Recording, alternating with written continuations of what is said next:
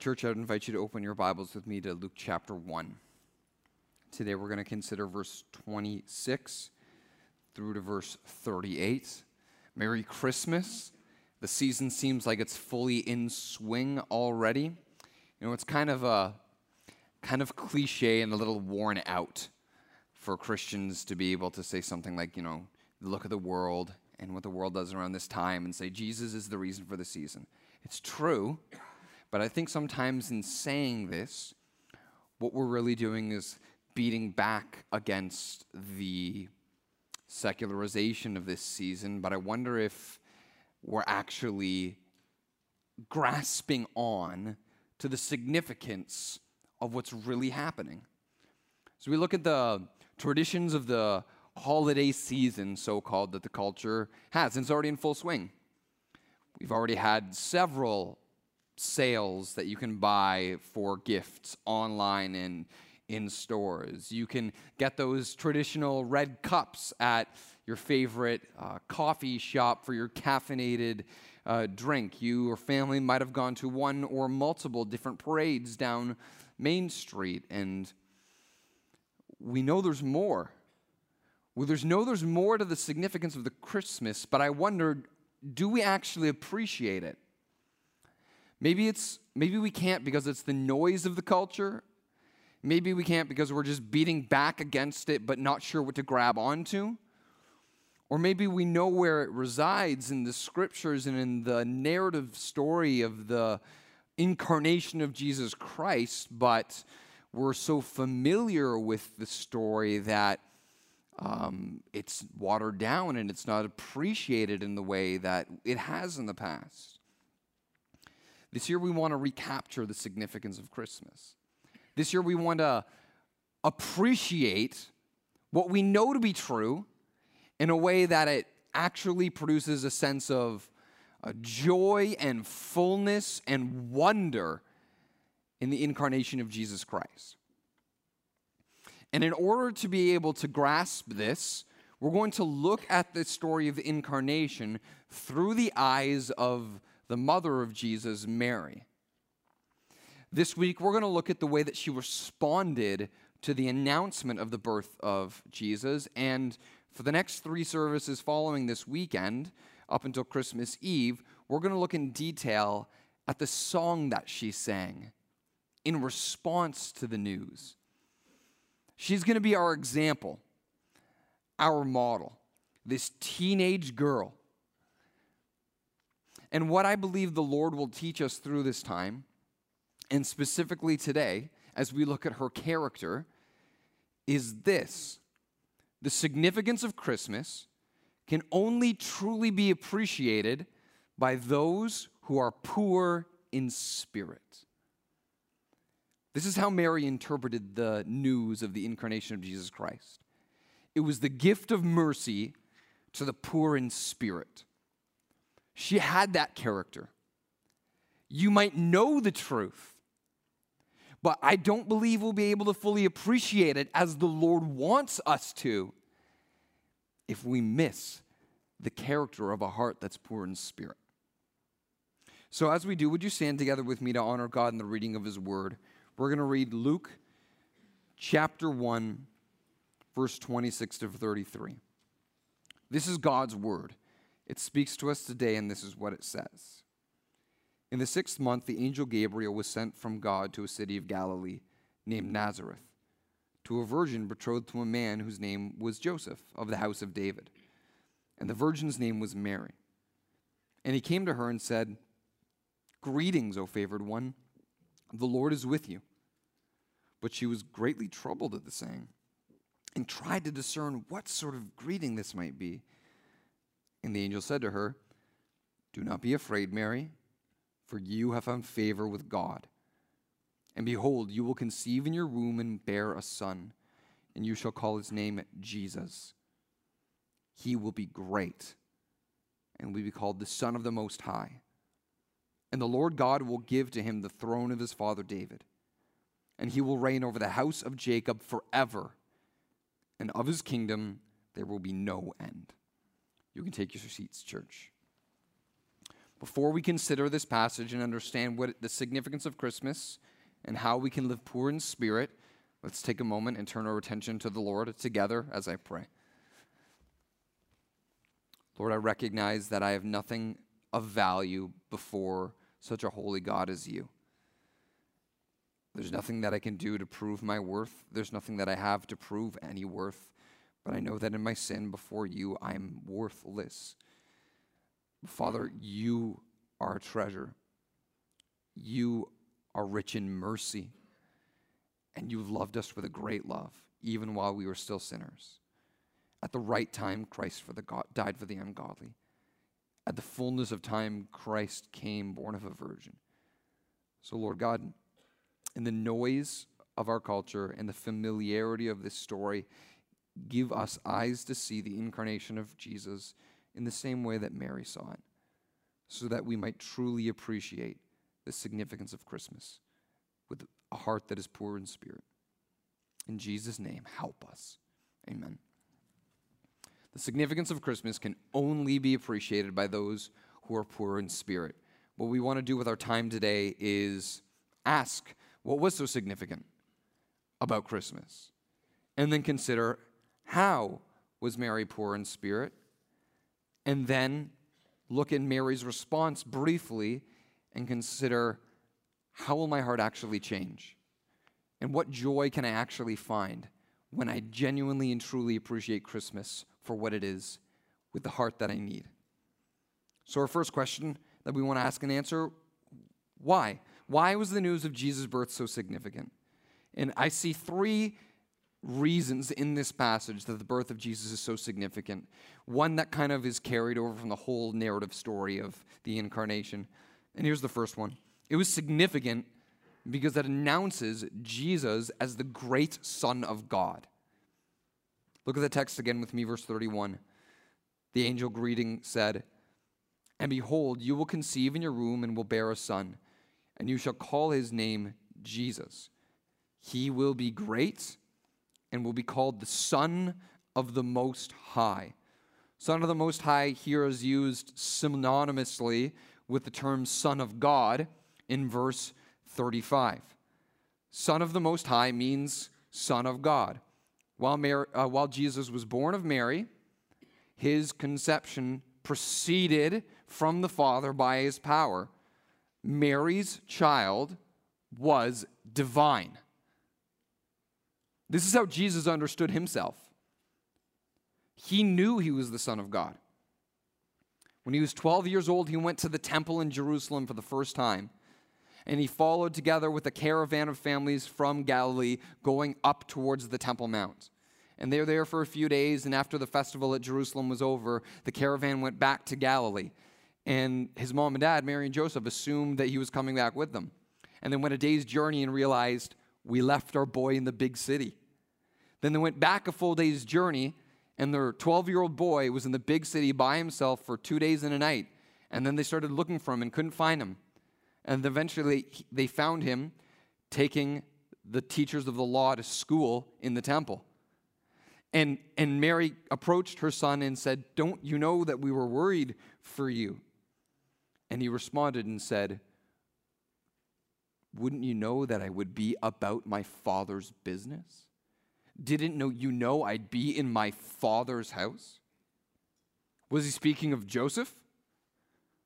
No, Joseph wasn't his house. Joseph had left with Mary and forgot him. Whose house was the temple? It was the house of Yahweh, the God who spoke to Abraham and Isaac and Jacob, the God who revealed his name to Moses, the God who created the heavens and the earth. And this was his son, and he came from heaven to earth as a child. This is how his disciples understood him. In Matthew 16, Jesus asked his followers, "Who do you say that I am?" And Peter responded, "You are the Christ, the Son of the living God." This is the significance of the news of the birth of Jesus Christ. It announces Jesus as the great Son of God. And this significant news is relevant for our lives today too. The knowledge of Jesus as the Son of God gives us assurance of truth. The world is looking for what's true, why this world exists, what our purpose in it is, where we came from, where we're going, how I should live my life now. Everyone is looking for truth. Jesus himself said of himself, I am the way, the truth, and the life. John chapter 1 verse 14 says, the Word became flesh, that's Jesus, and dwelt among us. And we have seen his glory as of the only Son from the Father, full of grace and truth. No one has ever seen God, the only God who is at the Father's side. He, Jesus, has made him, the Father, known.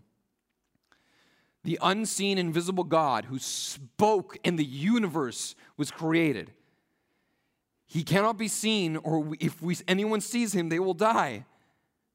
But what can be fully known about God is comprehensively revealed in Jesus Christ, the Son of God who became man. If you want to know why we're here, where we came from, where we're going, how to live your life, who God is, you can, because Jesus came to earth as man. You can. We don't need to climb some mountain to reach the truth of God. God came down to us so we could know him. The search is over, and you can have assurance of what truth and who truth is. That's why Jesus is significant. That's why Christmas is significant. Not only because he's the great Son of God, but also he is the promised Savior King. Look again with me at the text, verse 32. He will be great and will be called the Son of the Most High. And the Lord will give to him the throne of his father David. And he will reign over the house of Jacob forever.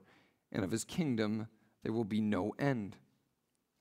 Joseph came from a family lineage that could be traced all the way back to the great king of Israel, King David. That same king who's the king who defeated the giant Goliath. That same king whom the Lord of heaven promised that one of his sons would become a king over the nation of Israel, the house of Jacob, as the passage says. And that king, a descendant of David, would rule forever over the nation of Israel, God's chosen people. And further prophets like Daniel and Ezekiel said that this king wouldn't just have dominion and reign and rule over the nation of Israel, but that his reign would extend without end over the whole world, and no one would contest his authority. Joseph, from a descendant of David, then married Mary. So the children she would have then came and were associated with that Davidic line. Jesus is a son of David, the Son of God, and the true King of Israel. But when they were looking for a king, Israel, they weren't just looking for someone to sit on a throne and make decisions. They were also looking for a deliverer. They were looking for a savior. They were looking for someone who could rescue them from their bondage and their oppression so that they could exist as an autonomous kingdom that would be so great that it would extend over all nations. But the reality was, for Israel at this time when Mary was alive, there was a Roman soldier around every corner. And every time they saw a Roman soldier, that was another indication that the true king wasn't there because Caesar was king. So this was relevant to them, the need for a promised Savior king, because they saw the evidence of their bondage everywhere, in the occupation of the military, in the taxes that they had to pay to Rome. And they wanted to be delivered. And the good news is that Jesus Christ is that Savior. He is that king. That's the way he understood himself, as the king of a kingdom. In Luke 5, Jesus said, I must preach the good news of the kingdom of God, for I was sent for this purpose. This is how his disciples understood him. When the good news of the kingdom went into the whole world after Jesus ascended back to heaven when he rose from the dead, his followers were sharing the news of the gospel across the Roman Empire. And in Acts 17, some of the followers of Jesus were being persecuted. And the reason they were being persecuted was because of this. Acts 17:7 says that they were acting against the decrees of Caesar, saying that there was another king, Jesus. So this was so meaningful to them because they were waiting for the kingdom and longing for the kingdom, and they saw the evidence of their oppression and their bondage around every corner. It was relevant to them. What about us? We too need a deliverer. We too need someone to rescue us from the worst of crises that has created the worst of oppression and the worst of bondage. I don't know about you, but I try to stay updated with what's happening in the news. And when I look at the news, I see the world kind of in turmoil. Oppression and bondage is everywhere, in developing countries and in developed countries. We're oppressed by inequality. Even in developed countries, there's a gap between the rich and the poor is getting wider, let alone those countries that aren't in societies like North America. We're oppressed by disease. Vaccines and cures that are so readily available in our society are so rare in other societies, and people are dying way too young. But the fear and anxiety that our culture has towards climate change, scientists are communicating that if things don't change in very few years, we will be too far gone and the world could burn up and be fully destroyed. And these are terrible consequences. The bondage and the oppression as a result of these things are severe. But they're not the worst crises and oppression and bondage that our society and our country and our world is oppressed by. Generation after generation for all of time, the worst crisis that humanity has ever and will ever experience is the crisis of the curse of sin that stains every human heart.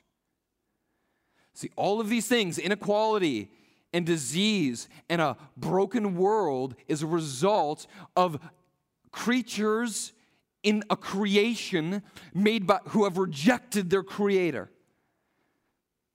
Humanity turned from their creator and turned away from his blessing and embraced the curse. They turned away from the king because they wanted to follow their own way. They turned away from life and embraced death. That's what sin is. And every human heart is under that curse. And every human heart is oppressed by this bondage. And there's nothing we can do to restore ourselves into paradise and into relationship with God. We're hopeless apart from him. The crises in our world, even if they actually met their farthest end, aren't as bad as the crisis of sin. Yes, disease might shorten your life. Yes, inequality might give you a poor life. Yes, at its worst, climate change is threatening to end life on the planet. But no doctor, nor politician, nor activist can offer eternal life. Only the true Savior, King Jesus Christ, can. And he will come and will make all things new and establish his eternal kingdom where all suffering and disease and inequality caused by the curse of sin, because we're separated from our Father, will be gone, because he will be with man again. And the remarkable thing is that such a deliverer and king and God as this came to earth in a miraculously meager manner. Recently, the government of Canada started the new parliament by having a throne speech. We just had an election, and Parliament just started to meet, and to inaugurate that, they had this great parade with pomp and circumstances, and the Supreme Court were wearing their Santa Claus suits, and the Governor General sat on a throne and made a speech, and all of the pomp and all of the circumstance, and that's what our culture expects its leaders to be presented as. In pomp and circumstance and puffed up as something to idealize. But the Son of God, who offers the assurance of truth, and the Savior King, who alone offers the security of hope, he didn't come like that. He came in a miraculously meager manner. See, the reality is Mary's conception was done so by the power of God. The reality is that this was divine work, but the perception to her neighbors was, oh, this is a scandal. You were fooling around, weren't you? And she had to carry that stigma for 9 months. Not the great start for a reputation for the child who's supposed to be the king of all the world.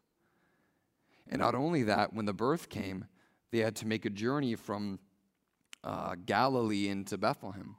But maybe they were too late, or who knows, but when they wanted to have the night to stay and it was time to give birth, no one accepted them and they were outcast.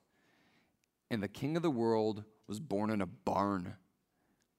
And his crib was the trough out of where the donkeys ate. The great Son of God, who is the promised King of the world, came in a miraculously meager manner. This reminds me of 2 Corinthians 8, verse 9. It says, "For you know the grace of the Lord Jesus Christ, that though he was rich, yet for your sake he became poor, so that by his poverty you might become rich." See, the proud person won't look to the shameful or the outcast for the assurance of truth. The proud person won't look to the shameful or the outcast for security of hope. But that's where Christ is found. And if that's where you find yourself today, friend, outcast by the world, burdened by shame, that's where you can find the love of God. Because that's where our Lord is. And if we're going to appreciate the significance of our great Savior, King, and the Son of God, we can only do so when we have a character that is poor in spirit. So what does it mean to be poor in spirit? I think it's pretty simple if you just invert the words. Poor in spirit, spiritually poor. To be poor in spirit is to recognize in your heart that I am spiritually bankrupt before God. That in my sin, in light of a holy God, makes me so poor, in spirit, so spiritually poor, that there's nothing that I can do to earn God's favor. There's nothing that I can do to prove my worth before God. There's no value I have before God that is anything worth recognizing. And it's admitting that and living with that attitude. There's no good in me. I fully need you. And that was Mary. And because she was poor in spirit, she could really appreciate the significance of what was happening. And just pause for a second here to recognize Mary's a teenage girl. Young people, don't think that you don't have anything that you can't be used by God. Don't think that you need to grow up before you're useful to the Lord. And to those of us who are past our teen years, don't look down on the youth. The scripture actually says that they can be examples to us. And by the grace of God, many of the young people in our church have such a faith and such a character and such an act of service and such humility that puts some of us who are decades older to them to make like we're the teenagers in the faith. This woman is our example. This teenage girl shows us what it truly is to be poor in spirit before God. And when we model our lives after her humility, after her poor in spirit, we can appreciate the significance of who Jesus is. So how was Mary poor in spirit? Well, 3 ways. Here's the first one. She chose humility. Do you choose a life of humility, or do you enjoy your arrogance and your pride? The proud person won't humble themselves because their attitude is, I earned this. Look at her response to the message of the angel in verse 28. It says, he came to her and said, greetings, O favored one, the Lord is with you. See, a proud person would hear that and say, yeah, finally you found my address. About time I got some recognition. But that's not what Mary responded. She said, she was greatly troubled at the saying and tried to discern what sort of greeting might be. She's like, are you at the right place? I've found favor? What have I done to find favor with God? And the reality is she did nothing. God chose to give her favor. God gives grace to the humble, not to the proud. But the proud see God's grace as a reflection of their own greatness. Like a foolish child who's told, if you take a dime and hold it up at the right angle in front of the sun, it's actually bigger than the sun. And they look at the eclipse of this small dime over this blazing star and be convinced it's bigger. And in the same way, so many of us want to be something great, that all that's in our frame of view is what we've done, that we've in our own mind eclipsed God, to think that we, the creature, are greater and bigger than the immense glory of the Creator. The significance of Christmas can only be appreciated by those who are poor in spirit. You won't. You'll love Christmas as their culture offers it if you like pride and arrogance. You'll hate Christmas as Christ offers it if you're not poor in spirit. Not only did she choose humility, but also she chose submission. She offered herself fully to the will of God in obedience. Look at verse 38. And Mary said, "Behold, I am the servant of the Lord. Let it be to me according to your word." The proud person won't submit because their attitude is, my way is the right way. My way is the right way. Like a driver who will not give their right of way up no matter what, and gets into the middle of an intersection wanting to turn left, and they know as soon as that light hits yellow, oncoming traffic needs to stop, and it's my right of way. And they see the light turn yellow, but they see the oncoming traffic's not slowing down. But in their mind, they won't give up the right of way.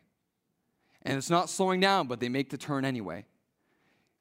I've got the right of way. And the car keeps coming, but they don't slow down. If I get hit, insurance will prove I'm right. I might go to the hospital, but at least I'll be right. What kind of person does that? The proud person won't submit. But so often in our walk with Christ, we stubbornly will not submit either. Notice what Mary said, "Behold, I am the servant of the Lord. Let it be done to me according to your word." Christian, it's inescapable that if you've put your faith in Jesus, you are his slave. He purchased you with the price of his own life. He redeemed you from your slavery to death, and now he owns you as his good, and he is your good master, and he loves you. It is impossible to say anything else but, "I am the servant of the Lord, let it be done according to your word." But so many of us say, "I am the servant of the Lord. Can you find another servant though?" Or, "Yes, I'm the servant of the Lord, but I'm going to pass on this one." If you are the servant of the Lord, the only natural response is, "Let it be done according to your word." What kind of relationship are you going to have, slave of Christ? What kind of relationship are you going to have with your master if you keep turning your back to him? His will is for your good. His will is his love for you. And to turn your back on your master and stubbornly not submit is to turn your back on your master's good for you and love for you. But Mary didn't do that. She found the blessing because she was poor in spirit. Only the poor in spirit can truly embrace the significance of Christmas and appreciate it for what it is. She chose humility, she chose submission, and thirdly, she chose faith. She's at first confused, like, how is this going to work? I haven't done the thing I need to do in order to have a kid. How is this going to work? And the angel tells her the power of God will bring this child about. And to give her confidence that the Lord would do it in her, the angel said what God had already done in someone else. This is such good news that the Lord can do in you what he's also done in others. And a relative of Mary's, Elizabeth, was way past child baby making stages, but the Lord miraculously gave her a child. And that confidence in what God has done in Elizabeth gave Mary the confidence and the faith that he could do and fulfill what he did in her. And then after she said, "Let it be done," she went and visited her relative Elizabeth. And this is what she said in verse 45. Elizabeth said of Mary, verse 45, "And blessed is she who believed that there would be a fulfillment of what had been spoken to her by the Lord." But the proud person can't believe, because their attitude is, "No, I know what's best. I can trust myself. I don't care what blessing you want to give me. I'm not giving up my way. I'm trusting in myself.